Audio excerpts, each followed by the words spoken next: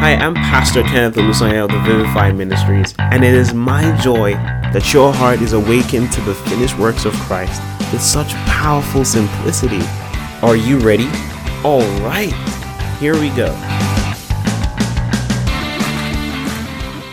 Look, tonight we have a very packed service for you, but remember, if you have a friend that's supposed to be here, I want you to go grab them, your family members, grab them, get a TV, whatever you can do, just let them stream this, right? And just be blessed this evening. Praise the name of Jesus. Welcome to the month of June. It's been a very fantastic year so far. I mean, this year has been so full of testimonies from across the board. And I just want to say thank you to God for that. And also thank you to you for participating. If you've been here from the beginning of the year till now, you are the real MVPs, and I celebrate you. But this month, look, this month is going to be phenomenal. It's going to change lives forever. You know, every year at this ministry, Vivify Ministries, we make it a point of duty to equip believers with the right knowledge, the right information to be able to go out and stand confidently wherever they are found, to speak the truth, to stand for the truth wherever they are. And we specifically, this month is a very interesting month. For those of you who don't know, this month of June is called Pride Month. And for some of you who know already what the LGBTQ community, LGBTQ plus community is all about, they have a month that they dedicate to celebrate their beliefs, right? And of course, the LGBTQ community consists of people on the spectrum: lesbian, gay, bisexual, transgender, queer, and the list keeps going on, pansexual and the rest. And this is a month where they stand for what they believe, very vocal. This is where they are the most vocal. This is where they're the most confident. This is where they're the most proud. All right. And so a lot of activities go on. They have parades, just things to let the world know that they've come to stay. All right. That what they believe is what they believe, and let the world deal with that information as they want to. But here at Vivify, this month of June is also Pride Month, where we boast in Christ Jesus, where we put all our confidence in Him, where we stand for the truth in the face of adversity and opposition, and where we confidently proclaim the truth of God's word. Amen. Come on, someone who is proud, come on, just say loud amen. That is a month, and this is a month of apologetics, where we teach, we train, and equip you to know how to defend your faith. Praise the name of Jesus. So this teaching series for this month is called Asking for a Friend. And you have those friends who have these tough questions that they always ask. People you come across, maybe even strangers, who ask you questions and you're like, I'm not sure. I'll get back to you. I don't really know that one. And that's just been the story of your life, where you never know for sure. Or maybe when you knew for a certain period of time, another period of time you don't know, like you're not sure anymore. There's doubt creeping in. This month is to help build your confidence in the truth that you already know. Or maybe you never even knew the truth, to present the truth to you and help you stand confidently in this belief. Praise the name of Jesus. Glory to God. I want to start with this scripture. If I don't start with this scripture, come on, just stop the live stream already. 1 Peter chapter 3 from verse 15. Can you open your Bibles to 1 Peter chapter 3 from verse 15. Oh, glory to God. Thank you, Jesus. See, God is going to do something very special with your life by the end of this service. He's going to activate something special. If you believe it, I want you to be sensitive and receptive. Praise the name of Jesus. Glory to God. Hallelujah. All right, are you there? 1 Peter 3:15. This is the scripture that everybody needs to open to. Amen. You need to open it right away. 1 Peter 3 verse 15. It says, but in your hearts, and I'm reading from the NIV, in your hearts, the KJV says, sanctify the Lord God in your heart, but the NIV says, but in your hearts, revere Christ as Lord. The word revere and the word sanctify means to create a space that is sacred and hallowed in your heart. It means in all your dealings, yes, you are involved in politics or involved in academics or fashion or culinary arts, whatever it is you're involved in, At the end of the day, there must be a place in your heart reserved to the Lord, where you esteem him, where you lift him up in your heart. That is very important as regards consecration as a believer. If God is important to you, it must show in this way, and this is the way it's going to show. Always be prepared to give an answer to everyone who asks you to give the reason for the hope that you have. But do this with gentleness and respect. Look, it says always. That's the key word. Always be prepared to give an answer to everyone who asks you the reason for the hope that you have. So he's saying, look, if you want to show how sanctified God is in your heart, you prove it by always being ready to give an answer to skeptics. You prove it by always being ready to say what you know, to give the reason for your hope, the reason for your faith, and give it with gentleness and with respect. Praise the name of Jesus. This scripture tells you that ignorance is no longer an option. As a believer in Christ who is growing in consecration, it's no longer an option for you to be ignorant, to say, I don't know. It happens, of course, you can't know everything, but knowledge about the fundamental things of your faith, oh my goodness, it's non-negotiable. Ignorance is not an option. There are now high expectations of you. The world expects things for you. If you believe something, you need to tell me why you believe it. You need to give me evidence. You need to give me proof.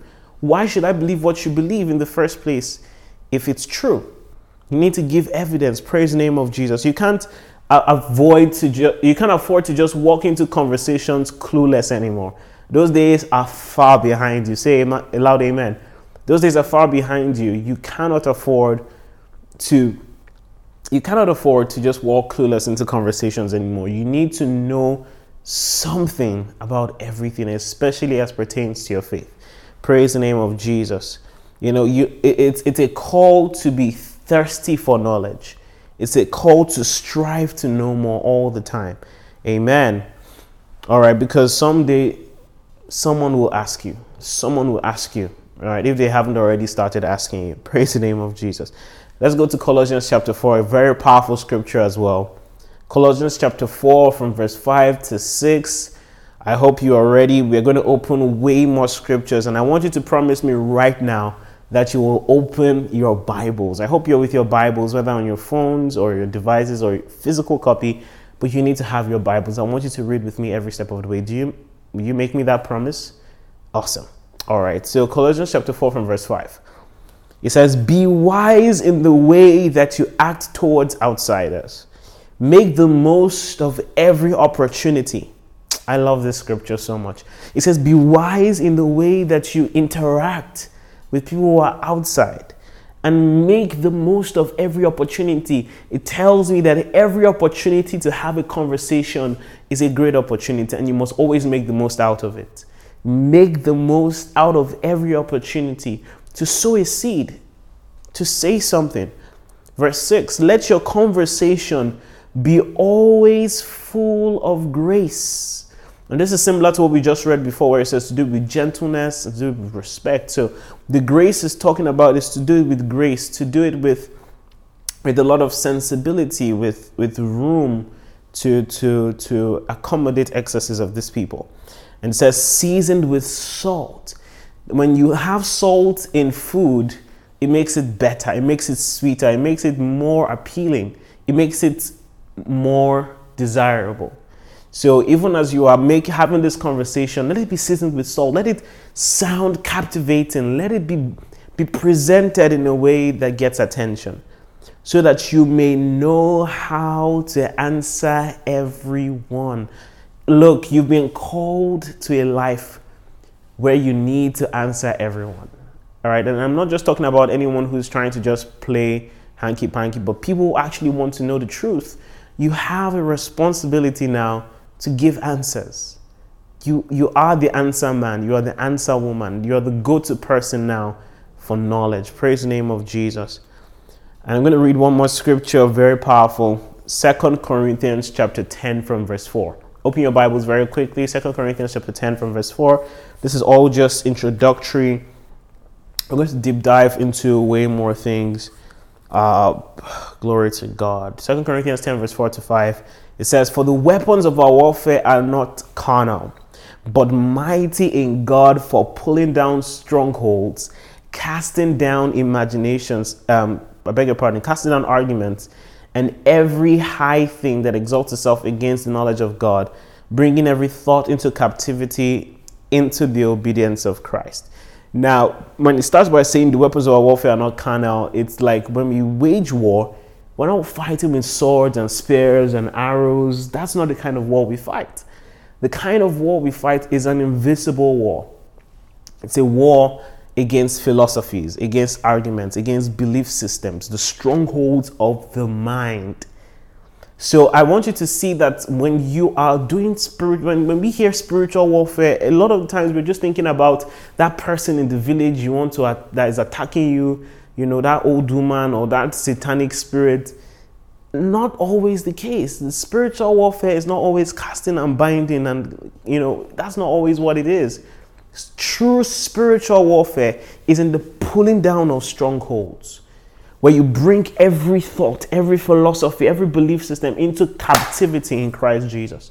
You bring everything to obedience to Christ. That when every argument, every lofty argument rises, when they see the knowledge, the supremacy of the knowledge of Christ, they all bow before it. Praise the name of Jesus. Do you understand what I'm saying? That is true spiritual warfare. And God has enlisted you in his army to fight this war. You are a soldier of Christ, and you are to fight this battle. Praise the name of Jesus. In your journey of being an ambassador of Christ, the Bible told us in 2 Corinthians chapter 5 from verse 17 that if any man be in Christ is a new creature. It goes on to say that we've been called to reconcile the world. All right, we've been called to be ambassadors of Jesus, to bring the world to God, to plead on God's behalf, to bring people, to reconcile people back to God. On your journey of making this possible, you're going to have to defend God. You're going to have to stand for God, because the world has put God on trial. If you tell people believe in God, why? How do I know he exists? Even if he exists, how do I know he's good? How do I know I can trust him? The world today, and especially with all the terrible things that are happening, I'm going to go to talk about the reality of our world today.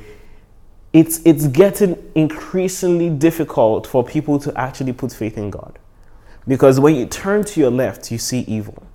When you turn to your right, you see evil. When you look forward, you see everything that just speaks bad and terrible things. You read the news. The truth is, news, when you read the news or watch the news, whenever do you hear good news? Hardly. You hardly ever hear. News that you hear is so people died in this place, there's a war brewing, there is battles, there is someone arrested for something. It's a mass shooting. When you look left, right, center, you're always seeing something terrible happening. And the world has put God on trial and said, you know what? If you want me to serve this your God, you need to prove to me that he exists. You have to prove to me that he is good. You have to prove to me that Jesus that you speak about is the way to God, and that I can have eternal life through him. You have to prove it to me. You can't just tell me. Gone are the days when you just say. These are the days where you stay and persuade with the truth, with evidence. Praise the name of Jesus. That is what we're talking about. You've now been enlisted as God's lawyer. You watched probably you did, the Johnny Depp and Amber Heard case, the most recent one. You saw how it was, where you put someone on the stand and you grill them with questions. And there's all this evidence coming up to say, oh, this person is terrible, this person is bad. But the lawyer there, and I think they had, Johnny Depp had fantastic lawyers, by the way. And then, she stands up and she grills the opponent and brings facts and just, systematically dissects, smashes till everybody's like, okay, you know what? Yeah. Beyond reasonable doubt, this person is innocent of all charges. That is what you have now been called to do. You might not have a law degree, but you've been called to defend God. He's been put on the stand. The world needs answers, and you can give those answers to them. Do you understand? You've been hired now as God's attorney. Amen. Big shoes to fill, I must say. but by the grace and the power and the power of the Holy Spirit, we can make it happen. Amen. Glory to God. So let me just, go to this. The world as we know it. I want to just introduce you to the world that we live in. Number one, we live in a dark world. We live in a dark world. And that's what I started by saying, that this world is full of evil. When you look left, right, center, there is so much evil. There is so much sin happening. This is almost like the days of Noah and, the days of Sodom and Gomorrah. It's increasingly terrible. Mass killings, terrorism. Just when you look around, you don't need to go too far to see bad things happening. You live in a very dark world. That is the reality. But God has called you to shine some light wherever you go. The Bible says in Philippians that we live in a perverse and crooked generation, but we are to shine as lights in this generation. Praise the name of Jesus. Amen. Number two, we live in a progressive generation. We live in a progressive generation. In the name of tolerance and liberty and diversity, we have left behind some very timeless truths and value systems, just in the name of freedom, in the name of tolerance, in the name of diversity. That at the end of the day, we need to be inclusive of everyone, inclusive of everything. And the most common sense values, we just leave them behind in the name of being progressive. That is the generation we live in. It's a woke generation. It's a generation where you can't just say anything. They will ask questions. You can't just say anything and move. They will ask you questions. You tell a 5-year-old, and back in my day, you tell a 5-year-old to sit down, he will sit down. And then in this day, you tell a 5-year-old, this Generation Z, tell a 5-year-old, well, I am Generation Z, but Generation Z of that time was different. And then you tell a 5-year-old, and maybe this is Generation Alpha also, and you tell him to sit down, he will look at you and say, oh, why? I'm like, me? Yes, why? I said you should sit down. Why should I sit down? How? That is the generation that you live in. They want answers. It's progressive. Colossians 2 verse 8 says something. It says, see to it that no one takes you captive through hollow and deceptive philosophy, which depends on human tradition and elemental spiritual forces of this world rather than on Christ. Paul knew that this was going to happen, that people will bring all sorts of philosophies and ideologies. When you look just surface level on the theory of evolution that was propagated by Charles Darwin, right? When he released his book on the origin of species. That in itself, when you think about it, it sounds like he did so much to arrive at that. Like he had to do a lot of intellectual gymnastics to end up with that. And it still is so shallow and hollow. That's what the scripture was saying. It's hollow. It doesn't hold weight. It tells you that you have to wait millions of years to observe the evolutionary process, macro evolution. And we don't have any example of any species that actually evolved to another species. In fact, we've not lived for up to 1 million years to witness and observe that. How is that scientific? Science says you need to be able to observe it to come to a conclusion. And yet most of the world holds, a lot of the world, let me not say most, but a lot of the world in the westernized areas hold to the theory of evolution, which holds no water. You live in a generation where people are just too smart for their liking. People come up with all sorts of theories. There's a story I read, very interesting story. So it was in the books that were written about Sherlock Holmes, and his partner, John Watson. So they went camping and, they slept off and they woke up, and Sherlock Holmes woke John Watson up. He woke him up, tapped him. And they were looking up at, upwards, and he was asking him, John Watson, what do you see? He asked him, what do you see? And John Watson was looking, oh, wow, I see the stars. I see how the constellations align. I see how this connects with this. I see how astrology, beautiful in itself, has made us understand and interpret these signs. And I see the Sagittarius constellation. I see this. He was speaking on. And Sherlock Holmes said, bro. They went camping, they went in their camping tents, and it was like, bro, they stole our tents. Like, that's what I wanted you to see. That at the end of the day, when you look up and you see the sky, you see the night sky, it means they stole our tent. They went camping, but he was just speaking high sounding nonsense, because that's the world we live in, where the logical, reasonable truth is right in front of you. You go around in circles and try to sound so wise, whereas it's actually foolish. That's the generation that we live in. Praise the name of Jesus. Number 3, we live in an enlightened generation. And this is similar to what I was saying, that you can't get away with gimmicks anymore. It's a generation, as much as they are progressive, they are also enlightened. They have information. Education is more widespread in our generation. Education has reached the far corners of the world. And this is a generation that is enlightened and exposed. The average child in this generation knows how to operate a mobile device. The average child in this generation, most likely, and sadly so, may have been exposed earlier to sexual things and provocative things than they should have, in that age range. Do you understand? It's an enlightened generation. That's what we live in. And number 4, we live in an anti-Christ generation. This is different from just being a dark world. It's an anti-Christ generation. It's a generation that seeks to oppose Christ directly or indirectly.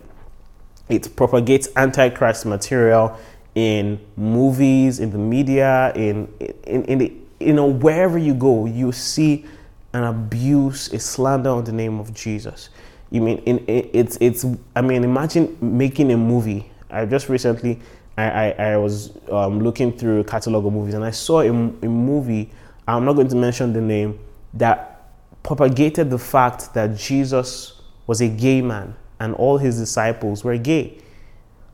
Like, you don't have any basis for it in the scriptures, yet you propagate that information to the world. This world is anti-Christ. That's the world that you live in. That's why movies make fun of him. That's why everywhere you go, Jesus's name is even a swear word. So we live in that kind of generation. But you have been called to be God's lawyer in this world that is dark, that is progressive, that is enlightened, and that is antichrist. So there's big shoes to fill, really huge task ahead of us, but we're going to do it effectively by the grace of God. That's why we're having this kind of teaching. Amen. All right, but let me just start from the basics to help you understand what is apologetics. Right, we're going to talk more about this at our upcoming apologetics conference called Audacity Conference. It's going to be phenomenal. Don't miss it for anything. But what is apologetics? I'll just define it very quickly. It is the science and art of systematically defending one's beliefs. It is the science and art of systematically defending one's beliefs through logical and reasoned arguments with the aim of persuasion. I'm going to say it again. Apologetics is the science and art of systematically defending one's beliefs through logical and reasoned arguments with the aim of persuasion. So I highlighted those two words, science and art, because as a science, it has to do with a system of teaching, a system of doctrine, information, education, knowledge, a body of knowledge that you must know, a belief system. But the art part of it, and also under the science, is also like the methodologies, behind it. But when you talk about the art of apologetics, it's more or less the presentation or the approach that you take in presenting the science of apologetics. Does that make sense? So while one person might literally just read out something to someone to convince them, another person can decide to act it out through a play or through a movie. Do you understand? The approach is different. That's why it's called an art. Praise the name of Jesus. But why is apologetics important in the first place? Why do we need to defend our faith? Why do we need to defend what we believe in and what we think? This is number 1, to break intellectual barriers. I'm going to rush very quickly. There's so much to cover. To break intellectual barriers. So while we preach the gospel, let me just make a disclaimer here. Apologetics in itself is not the preaching of the gospel. Apologetics is vastly and majorly a tool used to break any barrier that would obstruct the gospel from having its effect. You understand? Many times it's intellectual. Many times a lot of believers don't think that we need to think about these things. It's all just faith, and it shouldn't appeal to our logical reason, but it's far from the truth. The Bible says we should love God with all our heart, all our soul, and all our mind. It means that if we are to love God with our mind, it means our mind needs to be involved in knowing God. Do you understand? It means that there is an importance, an intellectual part of understanding God. Praise the name of Jesus. But apologetics helps to break those intellectual barriers that people have. Number two, it is important for effective witnessing. It is important for effective witnessing. If you're going to witness the gospel and preach the gospel unashamedly in this generation, you need apologetics, because you're in a generation, especially many of you here, vast majority of you that are part of this ministry who are listening to this are educated. And so you are going to have to defend your faith to an educated world. All right. So it's important for effective witnessing. Number three, to build personal conviction. Many times we think that apologetics is just for the outside world, it's for unbelievers, but apologetics is for you. It's to help you. How many times have you seen some proof? I mean, I can count the amount of times where maybe I was a bit skeptical or unsure about something as I was growing in the faith, and maybe I read an article or a report that started to cite different evidences. Like, for example, the evidences that Jesus actually existed. How do you know Jesus existed if you never were there 2,000 plus years ago? When you see historical accounts by people who were not even Christians, citing events and describing Jesus himself, the Nazarene, all right, who lived who was born in Bethlehem, who lived in Galilee and all of that, and was crucified on a Roman cross. When you see those things, it helps you. You're like, wow, okay, this is real. Like, I believe this by faith, but it's good to see that it makes sense logically and historically. So it helps build your personal conviction, because when you stay in this dark world, it takes only the grace of God to stand in this world, to not bend to their philosophies. So it helps build personal conviction. And lastly, it preserves and builds the church. Number four, it preserves and builds the church. Look at Acts chapter 18 from verse 27 to 28. Acts chapter 18 from verse 27 to verse 28. I'll read it quickly. When Apollos went to go to Achaia, the brothers and sisters encouraged him and wrote to the disciples there to welcome him. When he arrived, he was a great help. Underline that phrase. He was a great help. How was he a great help to those? He says he was a great help to those who by grace had believed. How was he a great help? For he vigorously refuted his Jewish opponents in public debates, proving from the scriptures that Jesus was the Messiah. Do you see that? So he helped the church. He helped grow the church. He helped the work of ministry when he came to refute the opponents. In doing so, he was helping the church. He was diminishing the opposition, but he was also reinforcing certain truths to the church, and that helped build the church. Praise the name of Jesus. Apologetics helps the work of ministry, helps the church. Hallelujah. And I'll just give you some other reasons why apologetics is important. Because number one, Jesus did apologetics. Jesus actually did apologetics. I'll prove it to you. Look at Luke chapter 7 from verse 19 to 22. Some of you probably probably knew the scripture, but you never saw it as apologetics. The aim of apologetics at the end of the day is to persuade with evidence, right? Look at verse 19, Luke 7. When the men came to Jesus, they said, John the Baptist sent us to you to ask, are you the one who is to come, or should we expect someone else? John the Baptist was in a phase like many of us have been, where you were doubting, you once announced Jesus Christ of Nazareth. Think about that. You announced him as that Lamb of God that was slain, or that will be slain to take away sin's stain. Oh, that rhymes. Nice. Okay. But you announced him literally in front of everyone. And now you're coming back to say, are you really the one? And of course, there's a sentimental side to it where, he was in prison. So there was a lot of opposition in his life. And he started to doubt, similar to where you might have been in your life. And so Jesus saw that this guy doubted. John the Baptist doubted him. And how did Jesus respond? Look at this. Jesus could easily have just shamed him and said, look at you. You are the one that announced me. You of all people, you. I'm disappointed in you. Shame on you. He could have responded that way. But look at how he responds. At that very time, Jesus cured many who had diseases, sicknesses, and evil spirits, and gave sight to those who were blind. So he replied to the messengers, go back and report to John what you have seen and heard. The blind receive sight, the lame walk, those who have leprosy are cleansed, the deaf hear, the dead are raised, and the good news is proclaimed to the poor. Blessed is anyone who does not stumble on account of me. I love that, the account of Thomas, and we did this all through the month last month, when we talked about faith, how Jesus also saw Thomas's unbelief, addressed his unbelief, showed him the evidence, the holes in his hands and in his feet. But he also made a statement. He said, blessed are those who have not seen me yet believe. He did the same here. Blessed is anyone who does not stumble in doubt on account of me.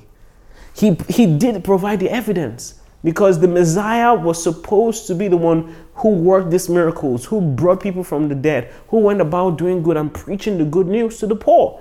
And he did exactly that and said, if you've seen this, then you will know I'm the Messiah. Tell him what you saw. That is apologetics. Amen. Another reason is because biblical authors did apologetics. I'll just read a few of them. I'll read John, I'll read Luke, and I'll also read from Paul. So look at 1 John chapter 1. This is how John starts 1 John chapter 1 from verse 1 to 3.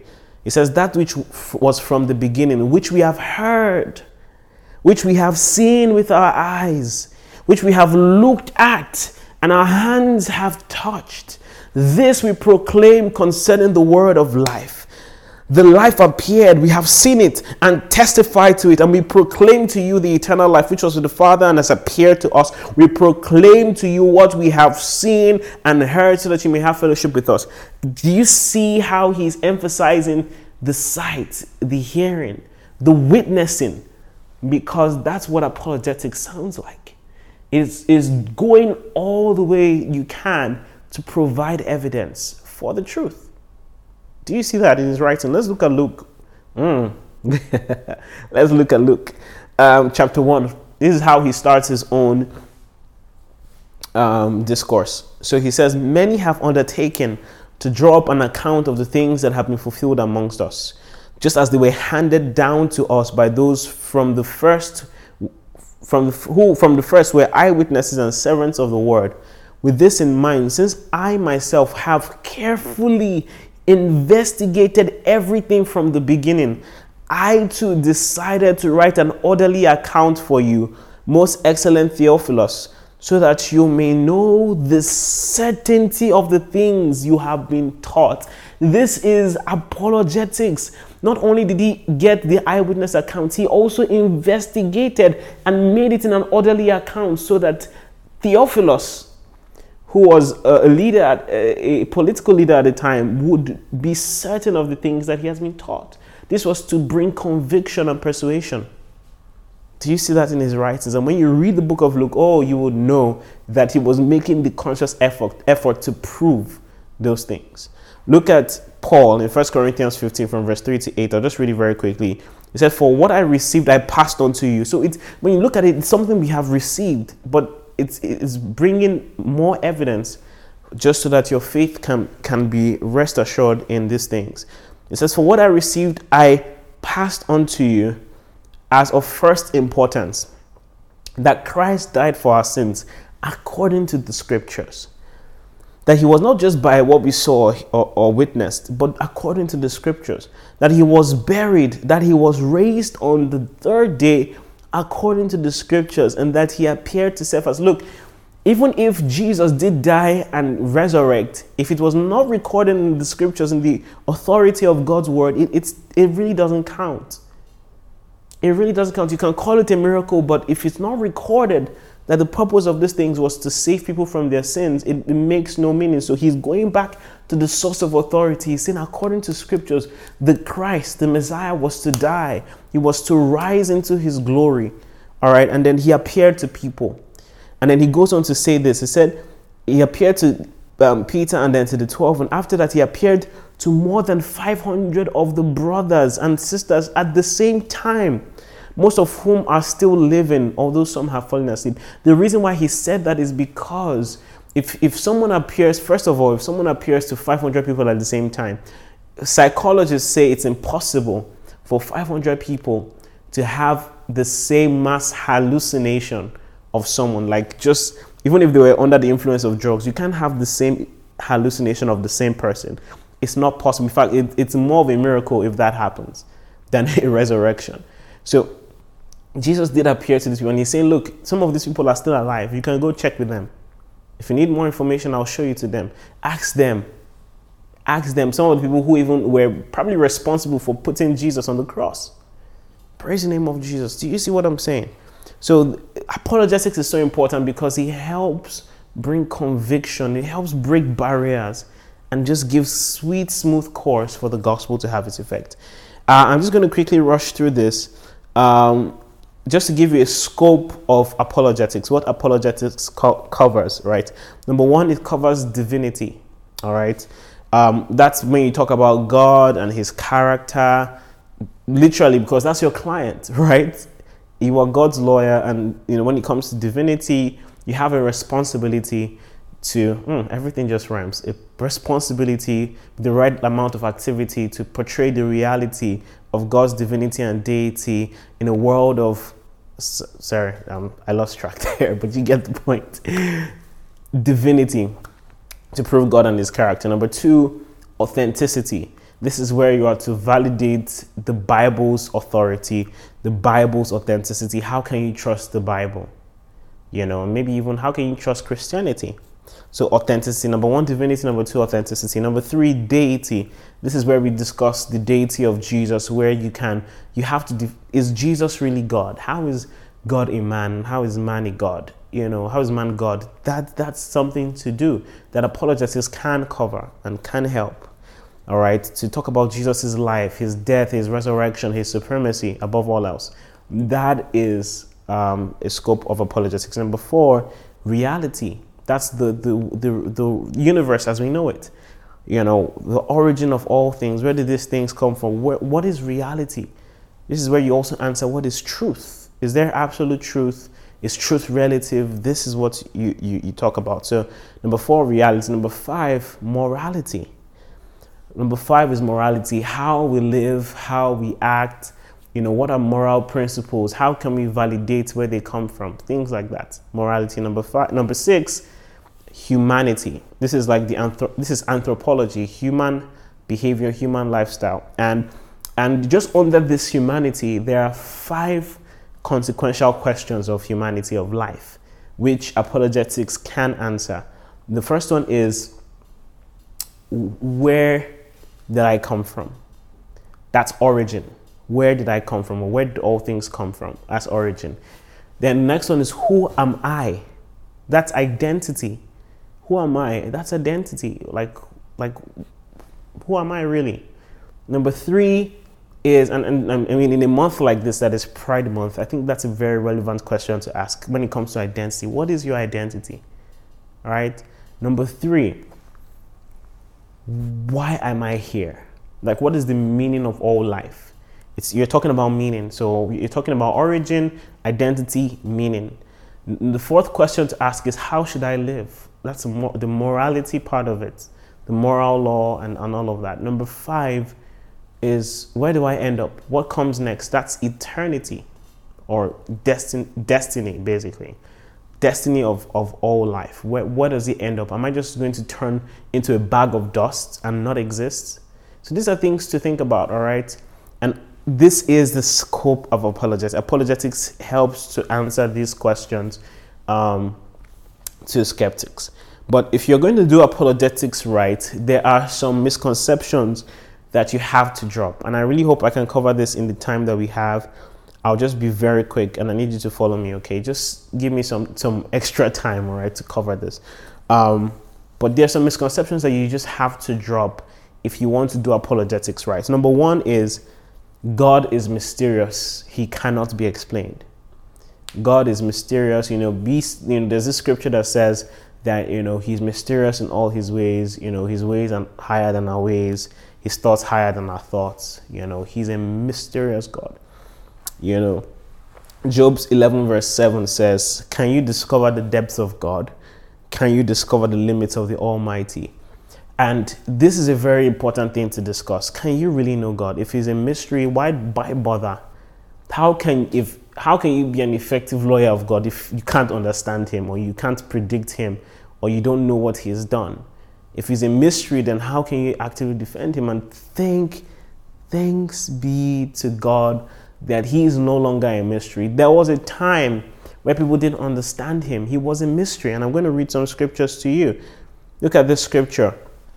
1 Corinthians chapter 6 from verse 10. I'll read it very quickly. 1 Corinthians chapter 2 from verse 6 to 10. 1 Corinthians 2, 6 to 10. However, we speak wisdom amongst those who are mature, yet not the wisdom of this age, nor the rulers of this age who are coming to nothing. Verse 7. But we speak the wisdom of God in a mystery, the hidden wisdom which God ordained before the ages for our glory, which none of the rulers of this age knew. For had they known, they would not have crucified the Lord of glory. For it was written, eyes have not seen, nor ear heard, nor has it entered into the heart of man the things which God has prepared for them who love him. So there was a time where God was a mystery. His plans were a mystery. They were hidden. Look at verse 10. But God has revealed them to us through his Spirit. For the Spirit searches all things, yes, the deep things of God. This is great news. It means God right now to us is revealed. He is predictable. We can know what he will do. If he's unchangeable, if he's immutable, he's the same yesterday, today, and forever, we can actually predict him. And he has revealed himself in his Son, Jesus Christ. He revealed himself through Jesus, who is the express image of the Father. If we see Jesus, we can see the Father. Do you understand? So it's good. God is no longer a mystery. We can understand him. We can defend his characteristics, his attributes. If God is good and that never changes, then we can see, we can be able to discern what are the acts of God, what are the things that are not of God. We can show the world who this God really is.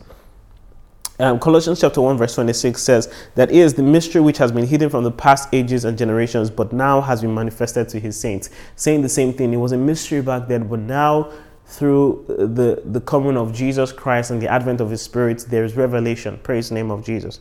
So that's number one. God is no longer mysterious. He can be understood. Amen. Number two, second misconception to drop is we are not called to make arguments. People say, we're not called to make arguments. That's not Christianity. Christianity is not to be arguing and arguing. Because you're educated, you think you can just be arguing and saying all these things. No, God wants us to just love people and just be nice to people and just, hey, hello, you're cute, you're amazing, God loves you. My brother, my sister, that's not going to work. It's not going to work. And I'm going to show you why. All right, the truth is we've actually been called to make arguments, and I'll give you some scriptures. Look at this. Jude chapter 1 verse 3. Jude has only one chapter. Verse 3 says this: Dear friends, although I was very eager to write to you about the salvation we share, I felt compelled to write and urge you to contend for the faith that was once for all entrusted to God's holy people. He uses the word contend, to wrestle, to fight. Contend for the faith, to defend the faith. And contention is not to say, hey, you want to say rubbish about my Jesus? Take it. No, it's in defending through knowledge, through teaching. All right. Titus 1:9, when he was talking about the qualities of a good pastor, he says he must hold firmly to the trustworthy message as it has been taught, so that he can encourage others by sound doctrine and refute those who oppose it. Refute means to argue, to rebuke, reprove. It's to say, no, that's wrong, this is right, and this is why it is right. All right, so that's a very important point here. But we can also see that Paul actually argued. He actually argued. I'm just going to read very quickly 3 scriptures. Acts chapter 19, verse 8 to 10. And while we're at that, we go to Acts 17 as well, and then we go to Acts 28. So I'll just read Acts 19, verse 8 to 10 very quickly. It says, "And he went into the synagogue and spoke boldly for 3 months." Man, that's a long time. And this just tells you that apologetics and evangelism as a whole is not a quick scheme. It's not, if they don't believe then they're damned for all eternity. They never were meant to be saved. It's a process that you stay. Like, the salvation of a person can actually depend on your patience. Think about that. That's huge. And he went into the synagogue and spoke boldly for 3 months, reasoning and persuading concerning the things of the kingdom of God. But when some were hardened and did not believe, but spoke evil of the way before the multitude, what did he do? He departed from them and withdrew his disciples, reasoning daily in the school of Tyrannus. So he left them. They were causing chaos. Some of them didn't believe. He said, no problem. We went to another place, but daily he continued to reason. Verse 10, "And this continued for 2 years, so that all who dwelt in Asia heard the word of the Lord Jesus, both Jews and Greeks." You know what it means? That an entire continent heard the message of the gospel for one man's diligence and argument and reasoning. See, arguments are a vital ingredient in apologetics. You can't apologize. And by the way, the word apology here is the Greek word apologia, which means to give a defense. To give evidence, to defend someone. All right. You can't be an effective apologist if you don't make reasoned arguments, not just blatant, mindless arguments, but reasoned arguments. That, okay, listen to this. An argument doesn't always have to be tense. Doesn't always have to be an uproar and you are scattering tables. You people are liars. Oh, you people are just of the devil. No, it's you calling someone like, think about what you just said. I don't agree with it, and this is why. Because if this were to be it, this. If that should be it, this. Doesn't that make sense? That is what argument looks like. Do you understand? So he did this for 2 years. And oh man. Big shoes to fill. Acts 17, verse 1 to verse 4. Acts 17, 1 to 4. "When they had passed through Amphipolis and Apollonia, they came to Thessalonica, where there was a Jewish synagogue. As was his custom," I love Paul, and I hope that this will be said about you, as was Ebube's custom, as was Mike's custom. Paul went into the synagogue, and on 3 Sabbaths, he reasoned with them from the scriptures. So he was going on 3 Saturdays back then, on 3 Sabbaths. He reasoned with them from the scriptures, explaining and proving that the Christ had to suffer and rise from the dead. This is what these guys spent their lives doing. To prove to these Jewish people that from the scriptures you can see that Jesus fulfilled the role of the Messiah. He died and he was raised by the power of God. Amen. "This Jesus I am proclaiming to you is the Christ," he declared. Some of the Jews were persuaded and joined Paul and Silas, along with a large number of God-fearing Greeks and quite a few leading women. Look, your dedication to argue and reason with people can save their lives. It took him 3 Sabbath days. He was patient. Praise the name of Jesus. Acts 28, verse 23. I'll read this very quickly. "So when they had appointed him a day, many came to him at his lodging, to whom he explained and solemnly testified." That's argument. Even though he did it solemnly, he was arguing. He disagreed and gave his reasons. So let me testify of the kingdom of God, persuading them concerning Jesus from both the law of Moses and the prophets, from morning till evening. Some of you, you've in this ministry, you've attended some of our 5-hour Bible studies or 8-hour Bible studies. This one was almost 20 hours, probably 24, maybe. From morning till evening, he explained and reasoned to them. Guys, arguments are very important. You can't win people without convincing them through arguments. It's hardly possible. Praise the name of Jesus. Then number 3 misconception to drop is my lifestyle is sufficient to get people saved. People say this, that look, you are the only Bible that people will see, and I get their point. That you just need to live a life that is honorable. The Bible says, let your light so shine before men that they may see your good works and glorify the Father. Yes, that is very true. But what about your lifestyle and your actions? Tell people the message of the gospel. Remember, the gospel is a message. It's news. It's good news. Imagine they're about to share news, right? And they're trying to tell us that the Ukrainian-Russian war has ended. And the newscaster just comes on the TV and does like this.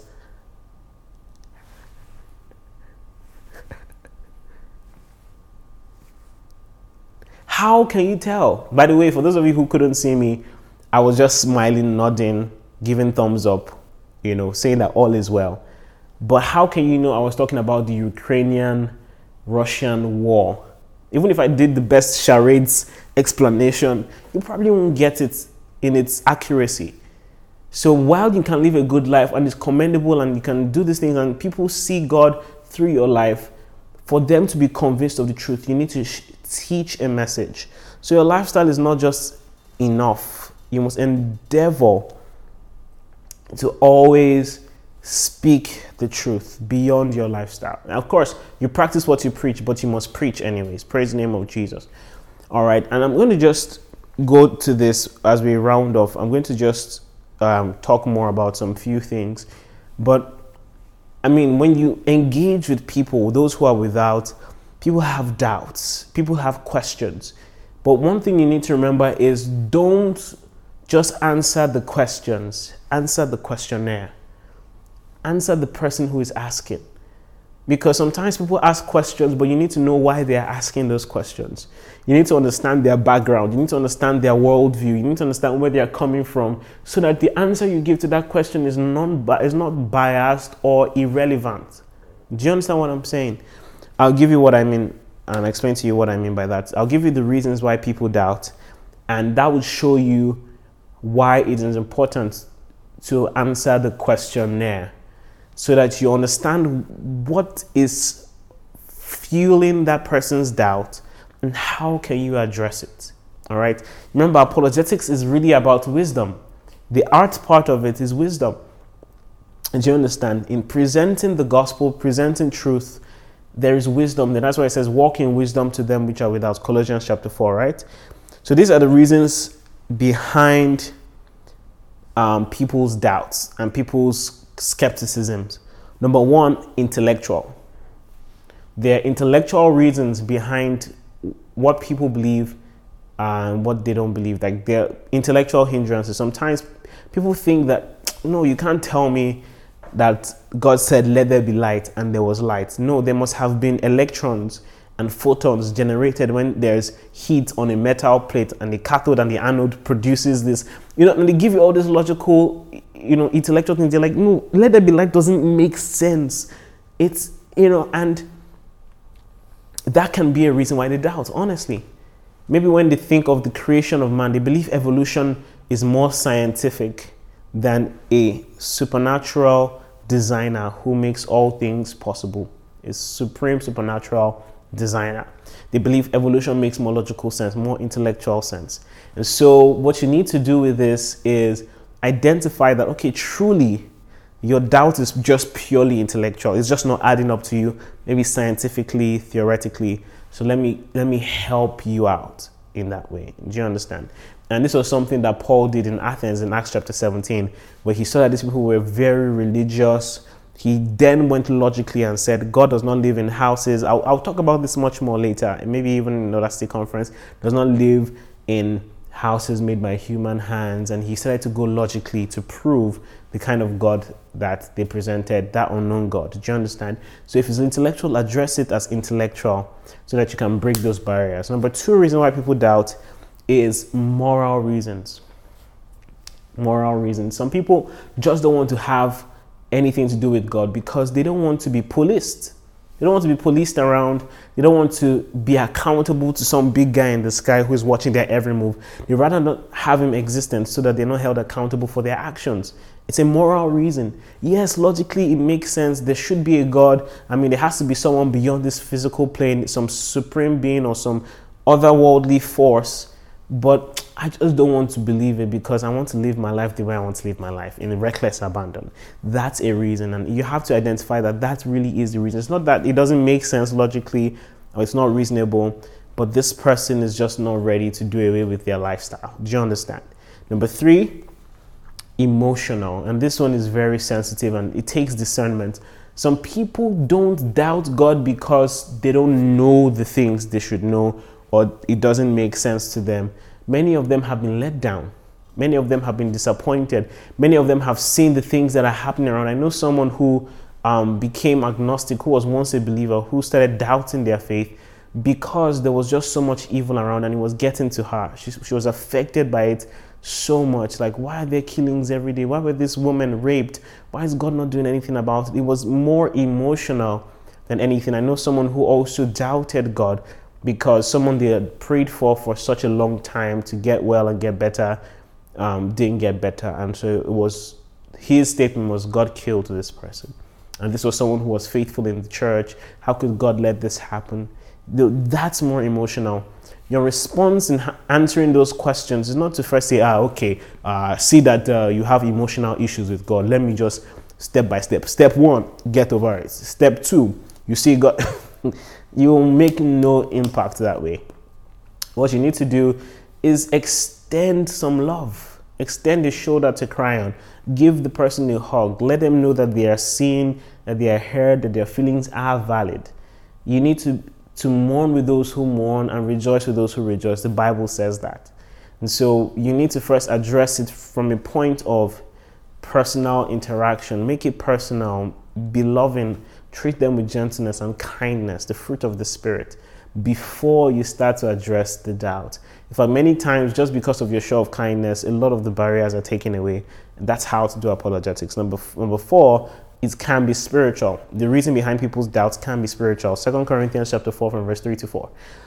It says, but even if our gospel is veiled, it is veiled to those who are perishing. If people can't see, understand the gospel, is because it's veiled to those who are perishing, unbelievers. Verse 4, whose minds the God of this age has blinded, who do not believe, lest the light of the gospel of the glory of Christ, who is the image of God, should shine on them. So this is an act of the devil and the enemy through different means, whether it's the media, whether it's through politics, to just mask people from seeing the gospel truth. It is spiritual forces behind this. All right. And in this case, for some people, many people are also, the Bible says we are not, we wrestle not against flesh and blood, but against principalities and powers. A lot of these powers are fighting to get people's attention. A lot of people are possessed and oppressed by the enemy. And you need to first set them free from those oppressions, set them free from those possessive acts of the enemy, so that they can be in a position where they can receive the gospel. Do you understand? Where they can receive truth. So there are times that it's actually spiritual. And then number 5, it can be hybrid. It can be a mixture of one or two of these things I've talked about. It's not always just one. It can be a combination of one or more. Praise the name of Jesus. Hallelujah. So remember to answer the questionnaire, not just the question. And the last thing I'll say as we round off is how to be a good lawyer. How to be a good lawyer. If you're going to do apologetics effectively, how should you go about it? And I want you to remember these points very carefully. Number 1, do it prayerfully. If you're going to defend your faith, do it prayerfully. You cannot underestimate the power of prayer. Prayer touches hearts. It molds hearts. It makes people more receptive. The power of God can change a life through prayer. Your prayers count. They work. So pray for these people that you know have questions. Sometimes people just have these things taken care of when you spend time praying for them. All right, God will just start to supernaturally reinforce those truths. Somehow they just start to be convinced of the truth. There's someone that I've been chasing for a very long time, who I believe in just a promiscuous, wayward life. This person had been doing whatever they wanted to do, and I had been always checking up every other day, checking in, trying to pray, trying to get their attention. It wasn't working. I said, I'm going to leave you for 1 month. I would be on your case in prayer for 1 month. I will blast you in tongues. And I did that. And after a month, I reached out to this person. This was 2 days ago. Reached out to this person, and this person was just smiling all through the call. Smiling. I was like, what's going on? And the person was like, I can't explain it. I just feel this love from God. I don't know. I've never been at peace like this in my life. And I actually see better. I see where I've made mistakes. I was like, what on earth? I'm telling you, in that 1 month, I didn't talk to this person. I spent time praying, and the difference was clear. Prayer works, folks. It works. So that's number one. Number two, do it with discernment. Remember what we said, you're answering the question and not just the question. So you need to be able to discern. If you're going to be a good lawyer, you need to be able to discern. You need to be able to be sure where this is coming from. You also need to be able to discern the right approach to take. Do you understand? Number three, you need to do it with confidence. Remember, we are proud people here, but we're proud for the right things. Amen. The Vivify, we are proud, we boast in Jesus, we are confident in Him. All right. At the end of the day, you need to sell your truth, which is the truth, to people. They need to be able to believe. You need to be believable. If you're going to say, look, anybody who can say what they say with utmost confidence, without the slightest inkling of doubt, you are much, much more believable. There was an atheist who was, this is a story in I think, Eastern London long ago, when there was this renowned atheist in a day who was running under the rain. It was raining, it was pouring heavily, and he was running, and someone who recognized him from his works said, oh, hello, sir. Oh, it's so nice to meet you. I'm a huge fan of your works. What's going on? How come where are you running to in such a hurry under the rain? And this atheist was like, oh, I'm going for a crusade. I was like, a crusade? I'm confused. It's like, I thought you're an atheist. He said, yes, I'm an atheist, but I finally get to hear someone who actually believes what they're saying. So the preacher he was going to see, I don't know who it was at the time, but a renowned preacher, or someone who was known to stand strongly in their belief system, who actually sounded like they believed what they were saying. And that got this guy's attention. Look, if you're going to preach anything, say it with confidence. Yes, Jesus is God, the one and only God. You can say it. And people will think, this guy, you've lost it. But you need to be bold about what you believe. Be bold about it. Stand confidently in it. Praise the name of Jesus. That's the only way to persuade people. You need to sound sure. I believe when Paul was speaking to these people, for you to do this for 2 years, you are confident. For you to do this for 3 Sabbath days, you are very sure of what you are saying. Do you understand? So do it with confidence. Number 4, do it charismatically. And charismatically it's not the same as confidence in this context. It's more of do it with the power of the Holy Ghost. And so when John the Baptist sent those people to confirm, is this really the Christ? He did some things. The evidence he gave was not just with words, it was with action, with the power of the Holy Spirit. If we are telling people that Jesus truly is alive, he is risen from the dead, he lives forevermore, and his power still reigns, you need to prove that the power of this risen Christ is still at work. Do you understand? And so signs, wonders are a testimony to the witness of the gospel. Do you understand? So you need to do it charismatically. If you're going to defend God, you need to show signs, wonders, things beyond the natural for people. I wish I could spend time sharing my stories of how I've done this, but maybe we'll talk about that another time. Number 5, to be a good lawyer of God, you need to do it patiently. You need to do it very patiently. And I've given you the example of Paul, how he continued, reasoned with these people daily. Another time he did it morning till night. Another time he did it for 2 years. If you're going to do this thing and be effective, you must wait, you must stay. Remember what I said, don't just say, but stay. Be patient. Stay with people till they come to a place where they are reasoning these things out. And maybe at the end of the day, all you're doing is just to sow a seed. Someone else will come and water those seeds that you have planted. And the person will be like, oh, that's what that guy was saying back then, and I didn't listen. It makes sense to me now. Someone else waters. So you're not always going to be the one to plant and water and harvest, but you can plant. Everyone has the responsibility to plant and plant patiently. Crops, you don't plant a crop and it grows the very next day. At least not that I know of. Sometimes it takes 3 months. Sometimes it takes, perennial crops take like 3 years. It takes time before it germinates and grows to maturity. And you must be that patient as well. Praise the name of Jesus. All right, Jude verse 22 says, be merciful to those who doubt. All right, this is how you show mercy. You stay patiently with them. Passionately, number 6 is how you should be a good lawyer. Passionately. And this is where I'm going to end this teaching. If you're going to present the message that makes the difference between life and death, oh my people, oh blessed people of God, you need to preach it passionately. People need to know that this thing is real. You need to make them know that they cannot afford to be indifferent about anything that they believe. If they believe in it, they must believe in it 100% without a shadow of doubt, because their life depends on it. There's a way you will talk, not just confidently, but passionately. Like, see, I need you to believe it. The way the Bible describes it for us in 2 Corinthians 5 is that we plead to people as though God does beseech them through us.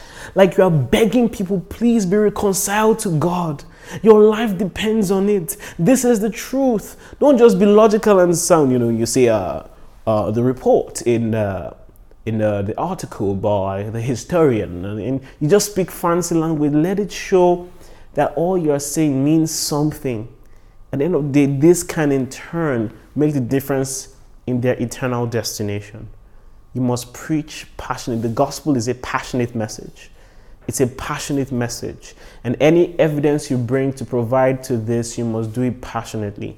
Every time Paul or Peter or John will stand up to defend Jesus, they will talk about it passionately, how he died for the forgiveness of our sins and was raised by the power of Jesus, by the power of the Holy Spirit, I beg your pardon, for our justification. It was a powerful, passionate message. Praise the name of Jesus. But guys, what you believe matters, and what people actually believe also matters. And if what they believe does not align with the truth that you believe, you must make every effort to make sure that that changes. You cannot have met someone and leave them the same way you met them. You must make the most and take advantage of every opportunity of everyone that you meet. You make it a point of duty that in my life you talk to yourself, Kenneth, everyone that you meet in this life, anyone you come in contact with, oh, they will know the Lord. I will defend God to them in the most powerful, the most wise, the most creative ways possible. In the name of Jesus, through my life, people will know the truth. In this dark world, people will see the light that I shine. In the name of Jesus, I will enlighten many through the preaching of the gospel. I will break down strongholds. I will tear down imaginations. I will bring people to the knowledge of Christ. Come on, turn this to prayer right now, people of God. Come on, pray. Come on, say your name and pray. Say the things that you will do for the name of God, for the sake of God. Come on, talk about how you will defend him ferociously in front of people. You will defend him vehemently wherever you are. You will stand for the truth. You will stand as a proud Christian who is proud of this God, who is boastful in this God, who is secure in this God, who trusts this God. Oh, beyond reasonable doubt. Come on, pray right now. In the name of Jesus, many will come to faith because of my sacrifice, because of my involvement, because of my decision today to be an effective witness of Christ, to be an ambassador of Christ, not just in action, but in my words, in my speech. In the name of Jesus, I will apologize the world. In the name of Jesus, I will cover the world with the knowledge of the truth.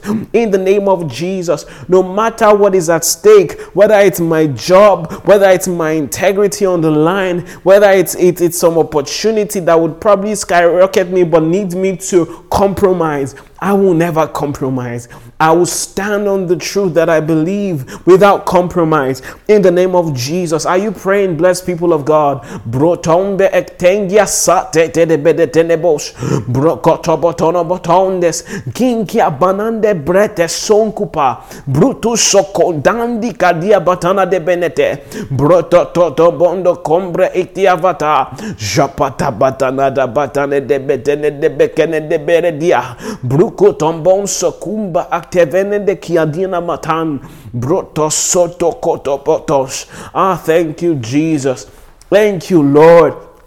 Oh, your life will count for the gospel. Your life will count in the name of Jesus. Thank you, Heavenly Father. In Jesus' mighty name we have prayed. The Lord is asking me to do this right now. Someone who is listening needs an activation. It is sort of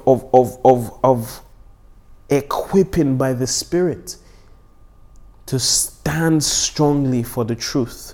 There's an activation that's going to happen right now. And I want you to receive it right now. If this is you want your evangelical life to change forever. The boldness that comes only from God, you want to receive it. You want to be persuasive in speech. You want to be effective in ministry. If that is you right now, by the power of the Holy Ghost, receive these activation now by the Spirit of God. In the name of Jesus.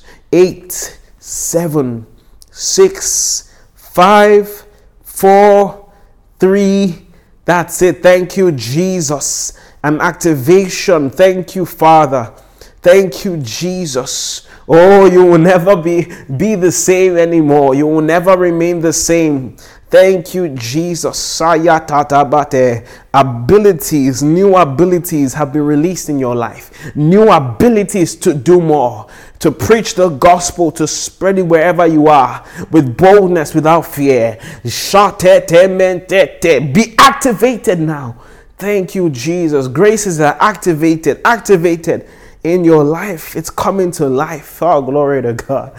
Glory to God. Thank you, Jesus. Thank you, Jesus. Oh, thank you, Father. In Jesus' mighty name we have prayed. That's it. Thank you, Jesus. Lord, we bless you because you have blessed us. We thank you for the privilege to be your ambassadors, to represent you in this dark and crazy world. Lord, may we ever shine as lights wherever we go. May we be the spitting image of our Father. May we represent you in the best ways possible and the most effective ways as such. Thank you, Father. We will cover this earth with your truth. We will be more vocal than we've ever been before. We will take pride in the knowledge that we have of you and spread the world, this knowledge throughout the world. Thank you, Heavenly Father. I pray that throughout the course of this month and this teaching series, you would help restore all that was lost, all confidence in you that your people have lost, where there have been doubts, where there have been skepticisms and gaps in their understanding. Lord, I pray you will bridge those gaps in the name of Jesus. You will restore their confidence in you so that they put all their faith in you and trust you come what may. In Jesus' mighty name we have prayed. Amen. Glory to God. Hallelujah. I am super confident that this has been a blessing to you. Keep praying with it and let these words drive you to action to live in the fullness of the will of God for your life. Stick around for more. God bless you. I love you.